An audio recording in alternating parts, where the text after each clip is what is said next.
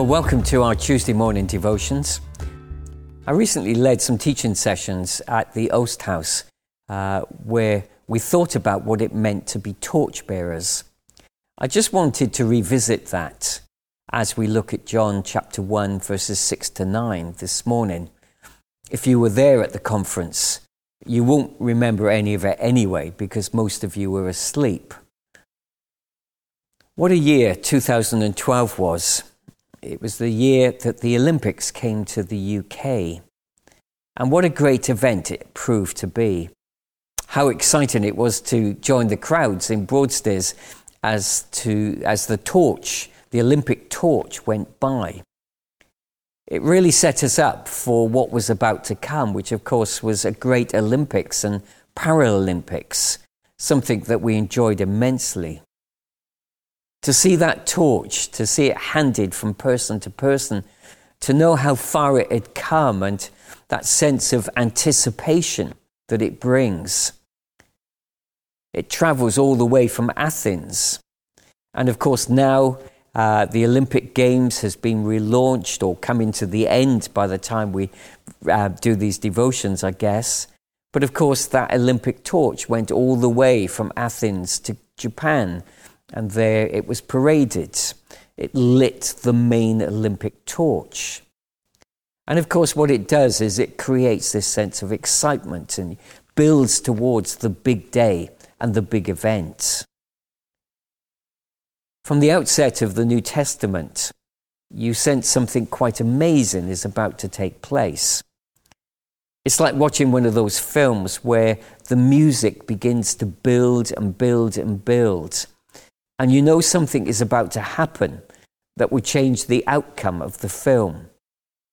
So you wait in anticipation, or if it's a little bit unnerving, in my case, I'm usually behind the sofa, afraid to look. The moment is coming, it's building, and the suspense is killing. Let's read John chapter 1, verses 1 to 18. In the beginning was the Word, and the Word was with God, and the Word was God, and he was with God in the beginning. Through him all things were made. Without him nothing was made that has been made. In him was life, and that life was the light of all mankind. The light shines in the darkness, and the darkness has not overcome it. There was a man sent from God whose name was John. He came as a witness to testify concerning that light, so that through him all might believe. He himself was not the light. He came only as a witness to the light. The true light that gives light to everyone was coming into the world. He was in the world, and though the world was made through him, the world did not recognize him. He came to that which was his own, but his own did not receive him. Yet to all who did receive him, to those who believed in his name, he gave the right to become children of God. Children born not of natural descent, nor of human decision or a husband's will, but born of God. The Word became flesh and made his dwelling among us. We have seen his glory, the glory of the one and only Son who came from the Father, full of grace and truth. John testified concerning him.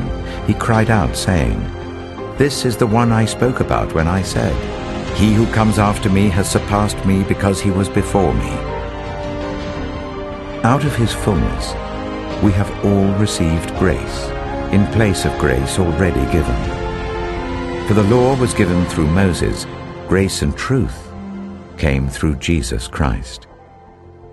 No one has ever seen God, but the one and only Son, who is himself God and is in the closest relationship with the Father, has made him known."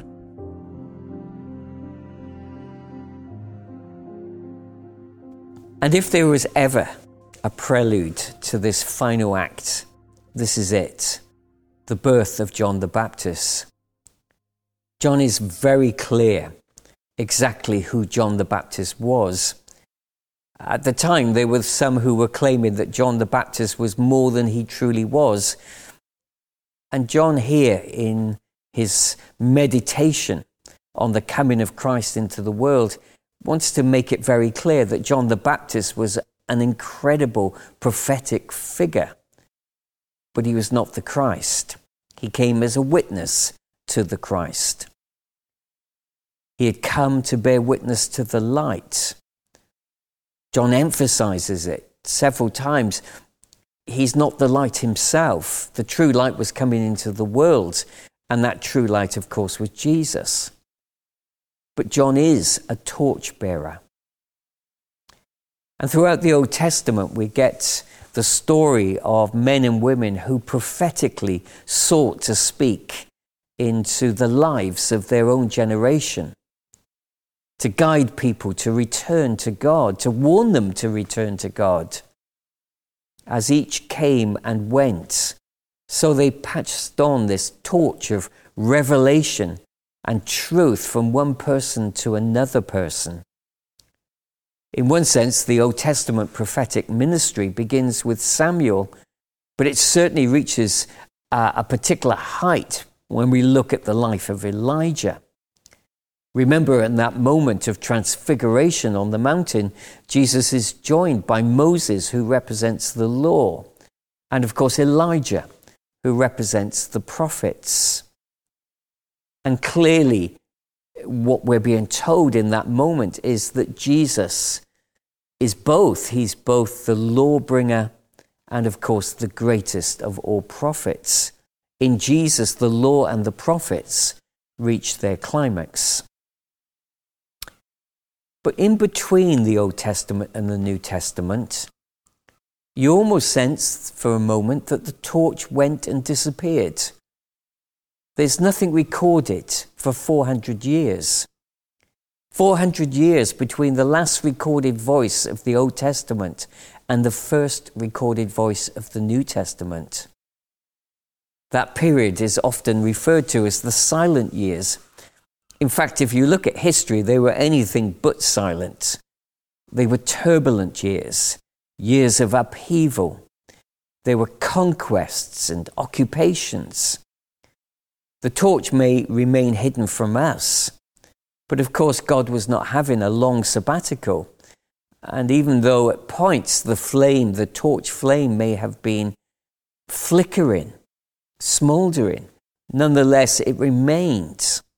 And of course it continued to be passed on from prophetic voice to prophetic voice. And then of course it's passed on to these final moments, these opening moments of the New Testament. The spirit of Elijah, the prophetic ministry, is alive, and it's been passed on to John the Baptist. And of course it's for John to call people to a time of repentance and of course preparation for the coming of Jesus. I guess the question for us this morning is simple. What are we passing on to the next generation? Naturally, of course, most of us want to leave something that perhaps will provide a better future for our children and grandchildren. But I think if we just leave money and property, we may well have missed a trick. What would you like to pass on to the next generation?